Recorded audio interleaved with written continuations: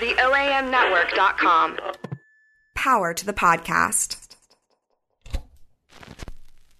Uno, dos, 1, 2, 3, 4. Today's special is Memphis Soul Stew. I can't stand the rain.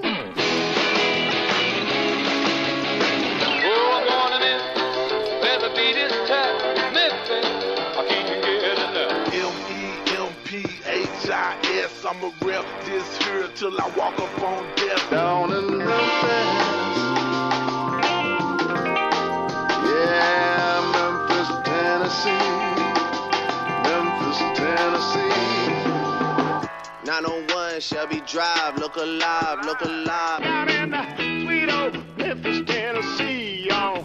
Down in Memphis, Tennessee, now. Hey, hey, hey, I say.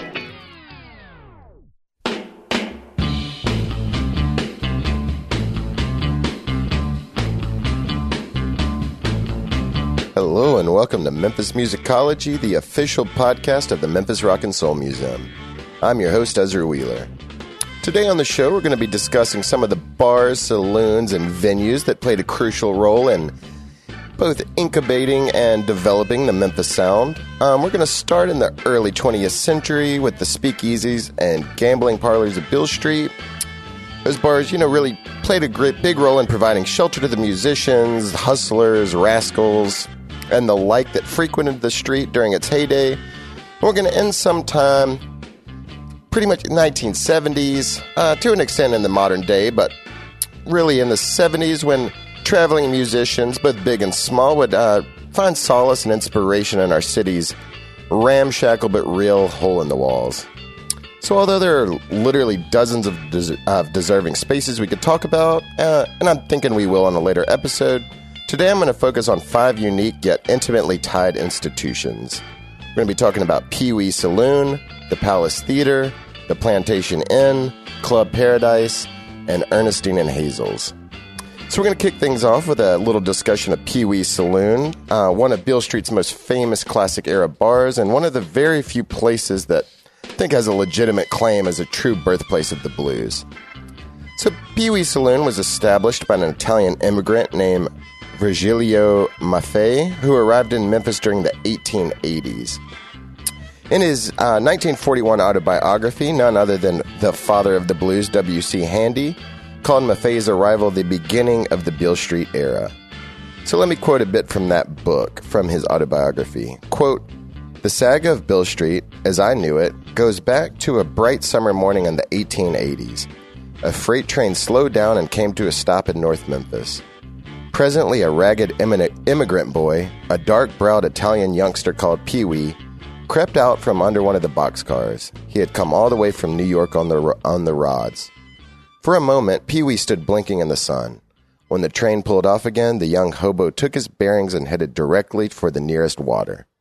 On the banks of the Wolf River, he slipped off his miserable shirt and pants, plunged into the stream, and set about to remove the dust and soot and grime he had collected during the week spent in gutters, in ditches, and on the rods of boxcars." End quote. So W.C. Handy went on to say that Maffei, who I'm sure you picked up was known as Pee Wee, eventually made his way to Beale Street, where he wagered all of his money on a crap game, which was apparently only a dime, and won enough money to support himself for a few weeks as he began a new life on Beale Street. Quote, "When I first visited the city as a boy," continued Handy, "Pee Wee was running a saloon on the corner of Hernando and Beale. Later, Pee Wee moved to 317, and his place became a landmark and a legend. Moreover, it was a headquarters for musicians. Through Pee Wee's doors passed the heroic Darktown figures of an age that is now becoming fabulous. They ranged from cooks and waiters to professional gamblers, jockeys, and racetrack men of the period. Glittering young devils in silk toppers and Prince Alberts drifted in and out with insolent self-assurance. Chocolate dandies with red roses embroidered on cream waistcoats loitered at the door. It was perfectly natural that Pee Wee should become the headquarters for our band, for a time at least, and in the fall of 1909, I often used his cigar stand to write out copies of the following lyrics for visiting bands. Mr. Crump won't allow no easy rider here. Mr. Crump won't allow no easy rider here. We don't care what Mr. Crump don't allow. We going to the barrel house anyhow. Mr. Crump can go and catch himself some air. End quote. So as you may know, that song, which was initially known as Mr. Crump, tongue-in-cheek homage to the man who would eventually become Memphis's long-serving mayor, eventually became known as the Memphis Blues, which is really it was the first ever published blues song. So as Handy recalled, quote, it set a new fashion in American popular music and contributed to the rise of jazz, or if you prefer, swing and even boogie-woogie. So as Handy noted, Pee-wee's Saloon was not only his home base, but also a hangout for countless other Memphis musicians of the era. The bar apparently had a back room crammed full of instruments and also the city's one and only payphone. So musicians would hang around the saloon and wait on calls from prospective clients looking to book a band, and when that call came, they were ready to grab an instrument and hit the road. So as violinist Thomas Pinkston recalled, quote, they had a wine room back there where musicians used to go and drink wine with these cheap prostitutes, lay around and just wait for someone to call and hire them. So in fact, it was actually W.C. Handy who was often answering that phone, and he kind of acted as a de facto agent for that pool of musicians hanging around the bar at Pee-wee's, or as the case may be, in the wine room with the cheap hookers. But musicians were not the only ones who frequented Pee-wee's. Like so many of the bars and clubs on Beale, Pee-wee's also housed illegal gambling in the back, which, as Mr. Handy told us, Mr. Crump didn't like.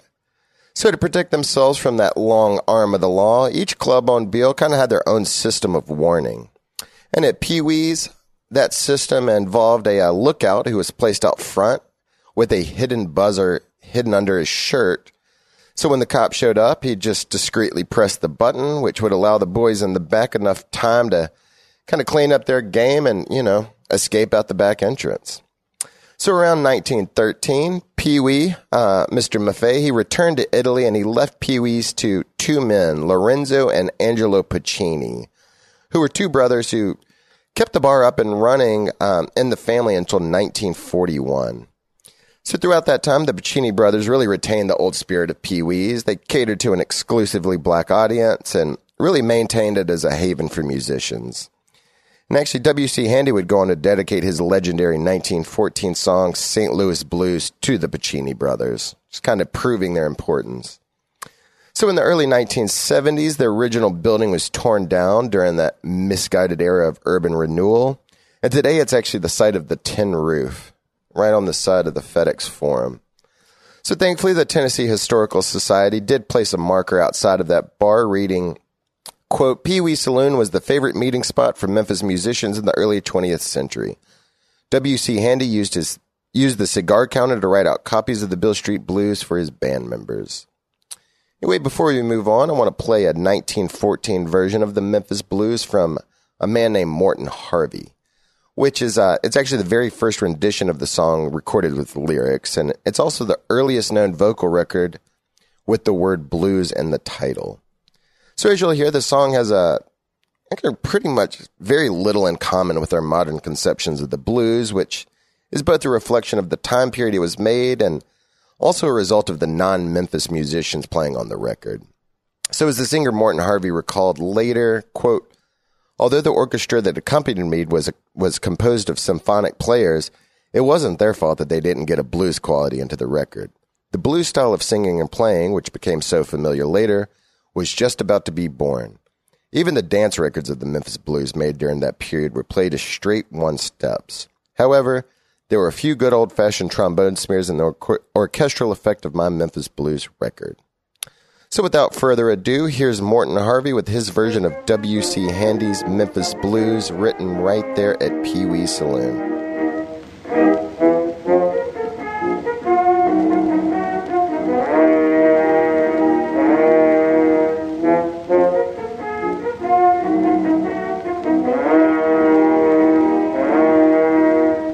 Folks, I've just been down to Memphis town. That's where the people smile on you all the while. Hospitality, they were good to me. I couldn't spend a dime and had the grandest time. I went out a-dancing with a Tennessee deer. They had a fella there named Handy with a band you could hear. And while the white folks gently swayed, all them darkies played real harmony. I I never will forget the tune that had me called the Memphis Blues. Oh, the blues. So the second venue that I want to talk about today is actually one that we touched on a bit back on our episode about Rufus Thomas, but I still think it warrants a deeper look. It also segues pretty nicely from Pee Wee's Saloon because it was opened by the two Puccini brothers back in 1919. I'm talking, of course, about the Palace Theater, old converted movie theater once located at 324 Beale, where the regrettable Coyote Ugly now stands. Anyway, after its conversion, the Palace Theater became the South's largest venue for African Americans and was also a member of the Theater Owners and Bookers Association, which is important because it was a circuit of theaters that catered exclusively to black audiences, which meant that Memphis was now on the circuit for some of the biggest black musicians of the era. People like Bessie Smith, Ma Rainey, Duke Ellington, Count Basie, they all performed there in the 20s and 30s. So the Palace Theater's biggest cultural contribution, though, was probably its famed amateur nights, which ran from the 30s into the 50s. So in the 30s, historian and teacher Nat D. Williams began hosting amateur night, and he had a young goofball as a sidekick named Rufus Thomas. So while Williams was the straight man, Rufus kind of acted as the comedic relief during the shows. So much like the Apollo Theater in Harlem years later, the crowd at the Palace Theater was notoriously volatile, and performers were routinely booed and heckled off stage. And in fact, Angelo Puccini, one of the owners, he took the role of the Lord High Executioner. And his whole gig was that he would shoot blanks at the failing acts from his pearl-handled revolver. Shoot 'em dead. Anyway, in the 1940s, Rufus Thomas actually took over the MC job, and a man named Robert Bones Couch became the clown. And he would actually take out failing acts who got booed off. He would swing on a rope and yell like Tarzan, or he would come out with a long hook, which was, of course, a shtick that would be adopted by the Apollo Sandman a few years later. But of course, not everyone who participated at the Palace Theater's amateur night was met with these embarrassing endings. There was always a winner, and these winners were determined by audience applause, and they were given anywhere between $1 and $5 as their prize. So over the years, the winner of the Palace Theater's amateur nights included future legends like B.B. King, Bobby Blue Bland, Johnny Ace, Isaac Hayes, and probably the only white boy with the balls to even compete, Mr. Elvis Presley. Speaking of whites, another notable thing about the Palace Theater was the fact that it was actually one of the very, very few venues on Beale Street that would welcome white patrons, which it did during its Thursday night midnight rambles. So those midnight rambles were a white-only affair, although the entertainment remained pretty much the same as what you would get the other 6 days of the week. So over the years, white patrons at the Palace Theater, they were able to see shows from the likes of Louis Armstrong and Ella Fitzgerald, which was really pretty rare at that time. So one of the biggest draws for that predominantly, all white but predominantly male Thursday night crowds was the Palace Theater's chorus girls, who were known ineloquently as the brown-skinned models. Little on the nose there. So the beautiful young African-American women would come out in their scanty attire and actually became pretty famous for the drama that they would cause, for the fights that they would cause between the men and their jealous wives, because apparently they were irresistible. So for many whites in the Memphis area, the Palace Theater was really their only view into that wild world of Beale Street and the black culture that was happening, largely without their knowledge in a lot of cases. So for a little more about the importance of the Palace Theater, for both audience and artists alike, let's listen to a clip of Rufus Thomas and B.B. King talking about their early days together at the Palace and the role that venue played in both of their careers. Yeah, the Palace was right there. Yeah. Right there. Yeah. And the back door of me that you used to come in. Don't say that now. Don't say that now. You really don't want the people to know that. Well, that's all right. Go ahead. The back door that you used to come in was about along there. You used to come and stand there with the rest of the people trying to get on stage. Everybody's holding up their hands. I want to ask you a question. All right. I hate to cut you off there. Why did you take pity on me and let me in times when I wasn't supposed to be there? Now, I remember several times when They would have the amateur, like if I was on last week, I was not supposed to be back on this week. Why did you help me out? Well, B, I really don't know. I must felt like you had something to offer the people. Did I look that bad? No, you just had talent. Of course, you really look bad too, but that's what the part. But you really did. You had talent at that time. I saw an unforeseen ability. It was so different. I mean, your style even at that time was different, and I just saw it and I liked it. Well, personally. I have to think it. I don't want to go too far in this, but I really have to think it because many times I've thought about it. Now, Bowlegs and his brother used to dance. They were the best to me. That's right. Mickey. They was a young, Mickey. They was a young Rufus and Bones at that time because Bowlegs, him and his little brother, they could really do it. That's right. And I thought about it many times. For people that don't know about it, that dollar that you would get, because I lived in Orange Mound at that time, and if I got that dollar, I could come to work every day for that dollar because I could get car fare. How much was car fare at that time? I think car fare then was about 12 cents. 10 to 12. 7 cents, right. 7 cents. So all the week I could come to work. But I know maybe it didn't do so much for the established musicians, but all of the would-be wannabe entertainers, the Palace Theater did a lot. And thanks to you as the MC, the master of ceremony at that time, you gave a lot of people confidence and you helped a whole lot of people. That's what made you a great guy today. Well, I'm not selfish. You're not because if I had been selfish, you wouldn't have got on that a second time in a row, or the third time in a row. So as B.B. King mentioned, trumpeter Gene Bowlegs Miller was yet another one of the musicians who frequently played at the Palace Theater years before he became a real local legend for playing alongside everyone from Aretha Franklin to Otis Redding to Al Green. And because B.B. King says he was the best at the time, I guess I'm in no position to disagree. So for that reason, let's take a listen to Bowlegs Miller with his track, What Time You Got, which will give you a little taste of the sound of the Palace Theater back in the 1950s.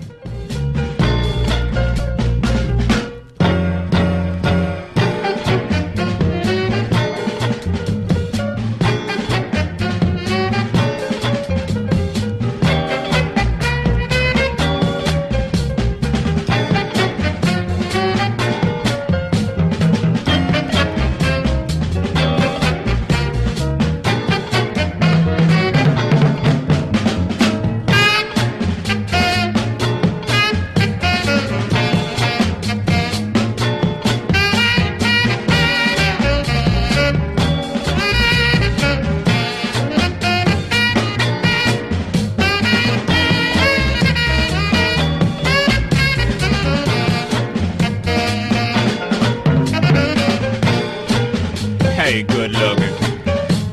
What time you got? Say what? It's 4 o'clock. No, I didn't know it was after 3.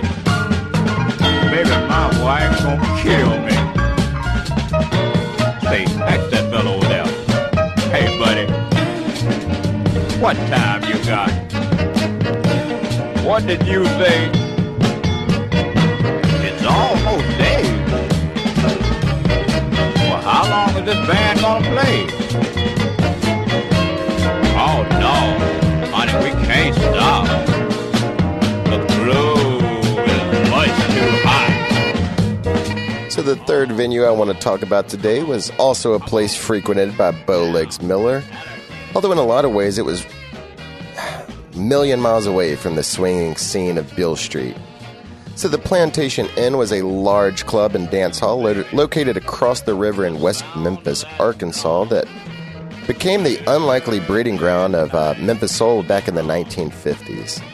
So the Plantation Inn was opened by Morris Berger sometime in the 1940s, and by the early 50s, it was one of the area's biggest hotspots for live music. So because West Memphis at the time, well, even today I guess, was a virtual Wild Wild West, it became a huge draw for young whites who were allowed to enter the club underage, get boozed up, listen to the authentic blues and R&B that was largely inaccessible to them in Memphis, and just have a good time, away from parental eyes. So many of these young white musicians, folks like Packy Axton, Wayne Jackson, Steve Cropper, they all learned the ropes of black music at the Plantation Inn, and they would eventually take these skills to become integral parts of Stax Records in the following decade. So here's an interview with Memphis legend and producer Jim Dickinson talking about the impact that the Plantation Inn had on him and the direct ties it had to the later formation of Stax Records. Well, the thing about West Memphis was the Plantation Inn, pure and simple. And it had been, I guess it had been running since the 40s. It was a roadhouse. It had been a gambling house before. And of course, again, this is utterly segregated. They had a black band that by the time I started going, Phineas Newburn Sr., had run a band there. Willie Mitchell had a band there for a while, but by the time I started going, it was Ben Branch and the Largos.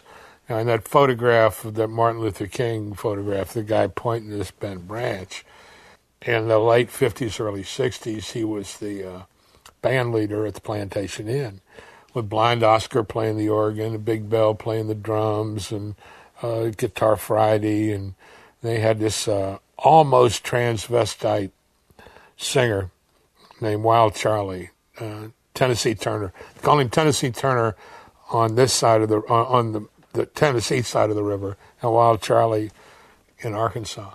And everybody my age in Memphis copied Wild Charlie. And the Del Rios was the vocal group. And again, every band my age and a little younger did their version of Stormy Weather. I mean, you weren't from Memphis if you couldn't play Stormy Weather, you know. And the concept of the band, though, was like two horn players, you know, and a rhythm section. Like back then, a thin horn section. And that's the Memphis sound. That's where it all came from. But everybody, see, Wayne Jackson, the trumpet player in the Marquis and the Memphis Horns, was from West Memphis. And, you know, all of the frat boys, for sure. I mean, that was the place you went, you know, because you could get in, for one reason. The older I get, the more respect I have for Jim Stewart. That being said, Jim Stewart was a hillbilly violin player, or fiddle player, more specifically, and a bank teller. If you ever met Jim Stewart or Estelle Axton, taking nothing away from either one of them, I think it would be easy to see that probably the last thing they would think of was recording black music. It was not their idea. It was Packy's idea, Estelle's son, who was the erstwhile leader of the Marquis, a saxophone player. And he had learned to play saxophone from Gilbert Caples, who played saxophone at the Plantation Inn. It's really that simple. And Packy just brought the music across the river. And it was him, nobody else. So in case that was unclear, that Jim Stewart and Estelle Axton were the brother and sister duo who opened up Stax Records. Packy was Estelle's son and a frequenter of the Plantation Inn, who was pretty much the one who, according to Jim Dickinson, you know, was influenced by there, went back to his mother and uncle and said, this is the music you should be recording. And fast forward, it's one of the greatest periods in Memphis music history. Anyway, as Jim Dickinson also noted, the Plantation Inn was the home base for several legendary black Memphis musicians, beginning with the Newborn family. The Phineas Newborn Orchestra was the venue's original house band, and they really specialized in a more sophisticated jazz, although they would let loose from time to time later on at night. So that family group included guitarist Calvin Newborn, who would go on to inspire the playing and dance moves of Elvis, and he would also be the one who teach Ike Turner to play the guitar. And his brother Phineas Newborn Jr., who would go on to become an international jazz sensation and really one of the most respected jazz pianists in history. But back then, they were just two young men trying to make a living in their father's group. So as Calvin Newborn recalled in Robert Gordon's book, It Came from Memphis, quote, my brother had been in high school a year, and I was a grade behind him. It was pretty tough, even for teenagers, going to school every day and playing from 9 until 2 at night. But I did enjoy it. It was hard for me to stay still and play. I was used to doing like them basketball stars, flying. I'd get about 6 feet in the air playing that guitar. As a matter of fact, I used to think I could fly. So when Calvin and Phineas Jr. left the Plantation Inn to join B.B. King and Ike Turner on the road, it was bandleader Willie Mitchell and his Four Kings' turn to take over, and they drew huge crowds with their thumping, horn-led R&B.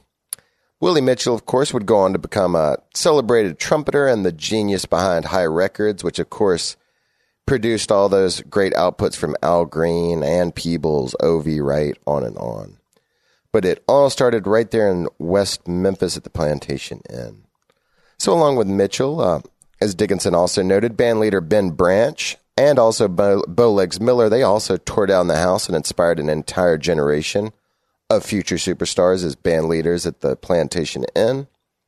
And as I'm going to quote future Memphis horn saxophonist Andrew Love, who said, "The Stack sound was just a Memphis sound, and Ben Branch and Bowleg Miller were two of the most popular band leaders in town." So his partner in the Memphis Horns, Wayne Jackson, he also touted the influence of the Plantation Inn, saying, "When I was a kid, I always heard about the Plantation Inn. It was one of those places the adults went. Then, as time went by and we became teenagers, we would go and sit and listen to the bands and the singing. They'd serve us a beer and look the other way. We thought we were big time. But we got to hear what was being played and fall in love with the music." So another future Stax legend who got his start at the PI was a young Isaac Hayes, who actually served as a pianist for Floyd Newman, yet another one of the popular band leaders at the club. But not all of the music at the Plantation Inn was these hot instrumentals, although that did make up the majority of it. The club also featured a vocal group called the Del Rios, which featured future soul legend William Bell, who, of course, became famous later on for songs like I Forgot to Be Your Lover, as a singer with Stax Records. So as William Bell recalled, quote, "The first song that I wrote was when I was with the Del Rios. I was like 14 years old, but I was always putting thoughts down on paper. We worked over at this place called the Plantation Inn. Man, it was really wild over there. There was some scene in the Blues Brother movie when they had chicken wire across the front of the stage, and it was like that. But we had some good times." So unfortunately, those good times came to a tragic end in 1960 when a young teenage girl was killed by her boyfriend, who actually beat her to death with a branch, I think over some jealousy. And when they found her, her hand was stamped with the Plantation Inn name, and needless to say, the club did not last long after that. Anyway, but despite the sad ending to the club, it really had already laid down the groundwork for that sound that would come on to, define the next 2 decades of Memphis music. Anyway, a bit of fun trivia. When the Plantation Inn closed down, the Berger family, wanted to replace it, and they chose to replace it with a little Mexican restaurant, which became known as Pancho's. Of course, that Memphis institution that is still around, and I think that original Pancho's is still over there in West Memphis. Anyway, before we move on, let's take a listen to a song from Plantation Inn legend Willie Mitchell and his band, the Four Kings. This is their 1958 track, Tell It To Me Baby, which features Don Bryant on the vocals. Oh, tell it to me, baby. Tell me what I want to hear. Yeah, tell it to me, baby. Tell me what I want to hear. Tell it to me, baby. Tell me what I want to hear. Say it loud and clear. Tell it to me, baby. Oh, tell it to me, baby. Tell me what I want to know. Yeah, tell it to me, baby. Tell me what I want to know. Tell me what I want to know. That you love me so. Tell it to me, baby. Oh, well, when I first met you and it was in the past, I told you that I love you and that the love would last. Now that I got you, I'll never let you go. So tell it to me, baby. Tell me that you love me so. Tell it to me, baby. And I don't mean baby. Tell it to me, baby. So the next 2 venues I want to talk about were both owned and operated by a character named Andrew Sunbeam Mitchell and his wife Ernestine. So Sunbeam Mitchell was a major figure in the so-called Chitlin Circuit, which was that informal network of clubs and bars that, tried to provide a safe place for black musicians, performers, and comedians to perform in during the era of racial segregation, particularly between the 1940s and 60s.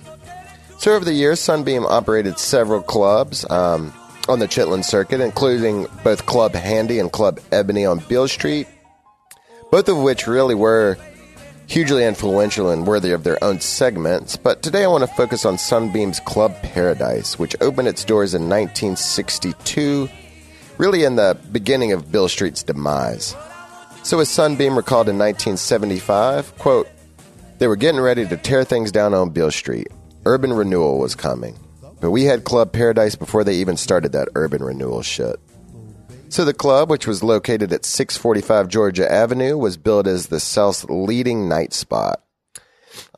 Sunbeam was, his role as a prominent businessman, and he also had access to the city's political machine, really made him a powerful figure within the black community at the time. And over the next 20 years, Club Paradise booked virtually every blues, soul, or R&B performer to come through town.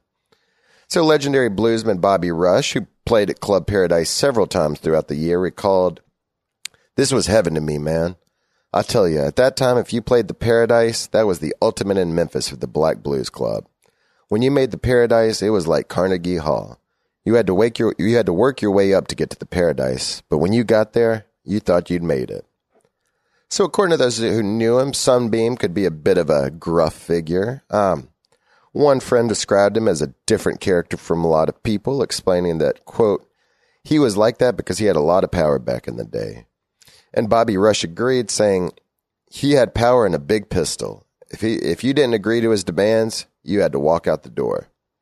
At the same time, though, everyone also agreed that Sunbeam was really genuinely concerned about his artist, or the artist who came through the city, and was really extremely generous with both his time and his resources. So back in the 50s, he had helped boost the early careers of folks like B.B. King and Little Richard, giving them cheap housing, free food, really just kind of helped them out when they were down on their luck.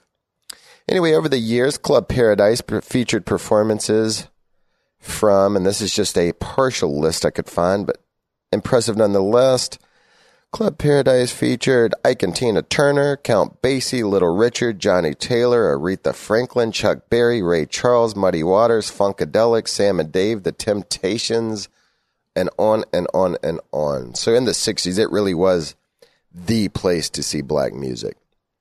And although the club was quite large, I think it had somewhere like 4,000 seats, it was also fairly intimate. So apparently there was a catwalk that ran through the club, and patrons could kind of line the catwalk and have the opportunity to get up and close and personal with the musicians, touch their hands.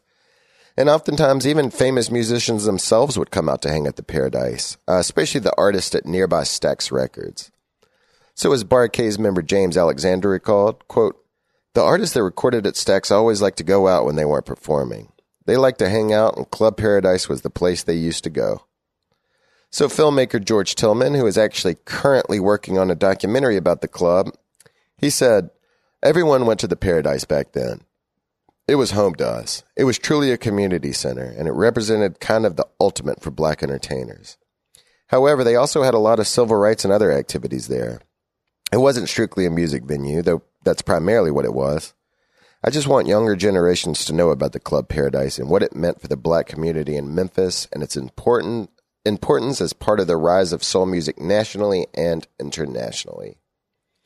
So by the 1980s, however, the forces of segregation that had really necessitated the Chitlin Circuit were no longer strong enough to really keep things going as strong, and business eventually slowed down to a crawl. So in 1985, Sunbeam sold the venue to a man named Paul Jordan, who ran the club up until its final days in 1999.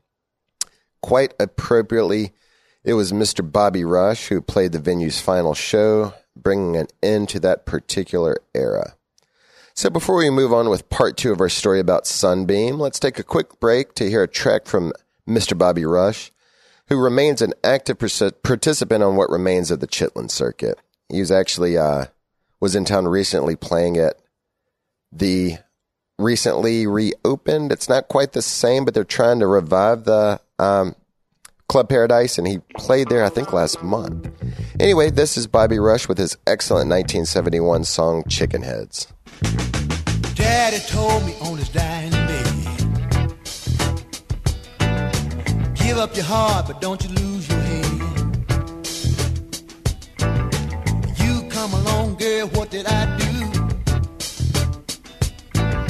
I lost my heart and my head went too. Lord have mercy. Little girl, you sure can cook.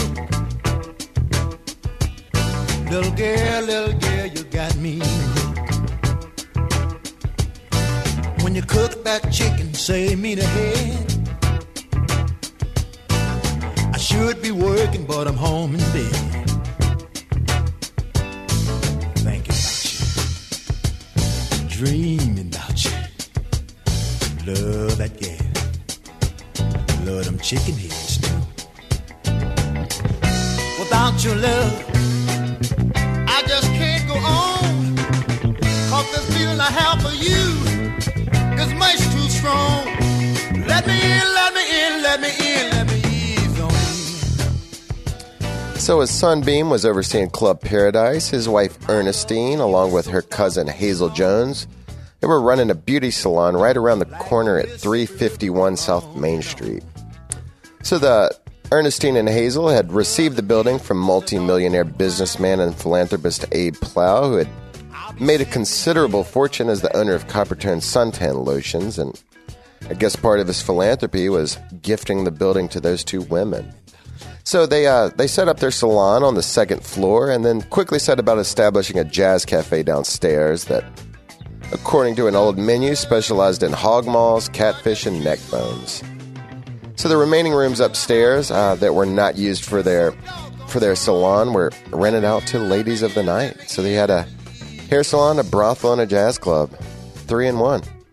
So because the building was only a few blocks from Club Paradise, it really became kind of the unofficial after-hours joint for performers looking for, a warm meal or a cold drink or a hot date. And over the years, the building housed everyone from Wilson Pickett to Ray Charles, who supposedly frequented the bar so often that he actually had a personal piano installed that it's actually still upstairs at Ernestine and Hazel's. So anyway, another pair of visitors during that time were Keith Richards and Mick Jagger, who were so stirred by the bar and its women that it inspired them to write Brown Sugar and Honky Tonk Women. At least that's how the story goes. Anyway, as the 60s slowly faded and downtown Memphis fell into ruin, Ernestine and Hazel's actually quietly kept chugging along as the neighborhood around them emptied out. But by the early 90s, things were finally starting to look bleak. Sunbeam had passed away. Ernestine and Hazel were, in their later years, their twilight years, and the crowds were dwindling, really largely because there was a brothel upstairs, and people in the 90s weren't too used to that. So at this point, we enter a man named Russell George. So George was the type of white boy that only comes out of Memphis, which I think is illustrated perfectly by the fact that he won a James Brown dancing competition at the age of 10, which was chosen by the godfather of soul himself. Anyway, when George, he first surveyed the bar in 1992, said that he really knew that he could recapture the spirit and soul of the bar's heyday and really went about promptly purchasing it and changed very little, at least about the whole feng shui of the place. So here's a quick clip of Russell George talking about those early days. I came down here in 92. Most of it was all boarded up down here. The train station was completely closed up just about, except for one little station to catch 2 trains a day. Ernestine and Hazel had had it since the 50s. And it was run as a soul cafe down here and beer joint. This was the neck bone capital of the world here. I got to be pretty close with Ernestine, and after she got to meet me, I think she gave me the approval that you'd be the right guy to take it over. So years prior to purchasing E&H, decades before actually, back in the 1960s, then 15-year-old George had opened an illicit speakeasy out of his apartment, which he called Jefferson in the Rear. And a few years later, he helped open Murphy's on Madison Avenue. And he also served as the band manager for the soul group, the Memphis Icebreakers. So, did have a bit of experience in both music and running clubs, if you can. I guess Murphy's is legit. I don't know about a bar run out of your home, but I like it. Anyway, after kicking out the remaining brothel dwellers, George reopened Ernestine and Hazel's on St. Patrick's Day in 1993. And from that point on, the bars really remained a Memphis institution and one of the best places to catch blues, jazz, and R&B, both live and from their legendary jukebox. And actually, just a quick note, the White Stripes actually played an impromptu show there in 2001, which I still hear people talk about. Anyway, the bar's well-worn walls are covered with photos of legends who have passed through its doors, and they actually also have signage from the old Club Paradise. So if you find yourself at Ernestine and Hazel's, look on the walls, you'll see some things that say CP all around the walls. That is all old memorabilia from Club Paradise. Anyway, according to those who've worked there, the old bar is also said to have ghosts, including the spirit of Ernestine Mitchell, who is said to randomly play songs from the jukebox. So after about 20 years of managing the legendary bar, Russell George, on one hot summer night, went upstairs to his office, closed the door, and took his own life, which they say made him the 13th person to die inside of those old walls. Anyway, despite that tragedy, Ernestine and Hazel's thankfully lives on and remains one of the city's dirty jewels, probably my favorite bar in the town. Anyway, before we wrap up, let's take a quick listen to the Rolling Stones' Honky Tonk Women, an ode to the gin-soaked barroom queens in Memphis.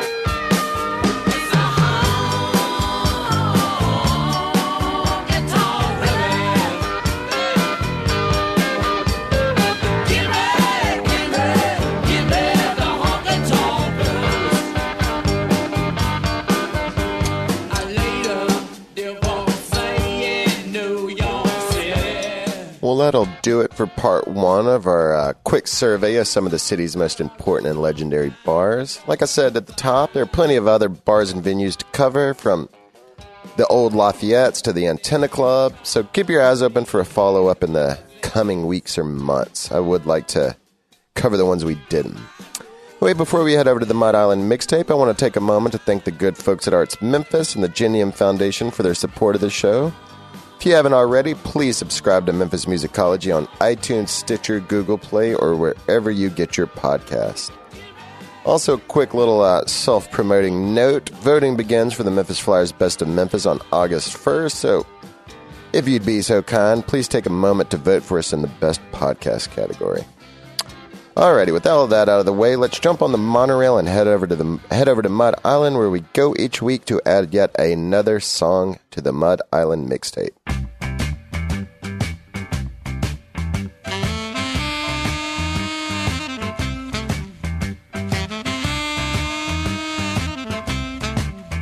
So today on the Mud Island Mixtape, I want to play a song from the legendary Memphis band, the Marquis. The Marquis, as you may know, were the first house band at Stax Records and included future legends like Steve Cropper and Duck Dunn of Booker T and the MGs, Wayne Jackson of the Memphis Horns, Howard Grimes of the High Rhythm section, and really many, many others. Almost everyone who was part of that band became a really important figure in Memphis music.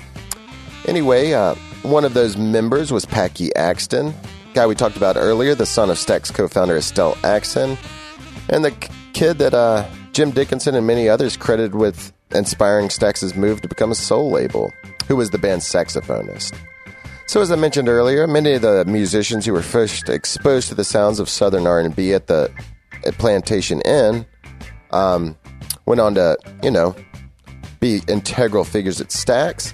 So it should come as no surprise that the group released an ode to the West Memphis Bar back in 1966 called, appropriately enough, The Plantation Inn. So this will be actually the second song from the group on the mixtape, as their song Last Night was actually our very first entry.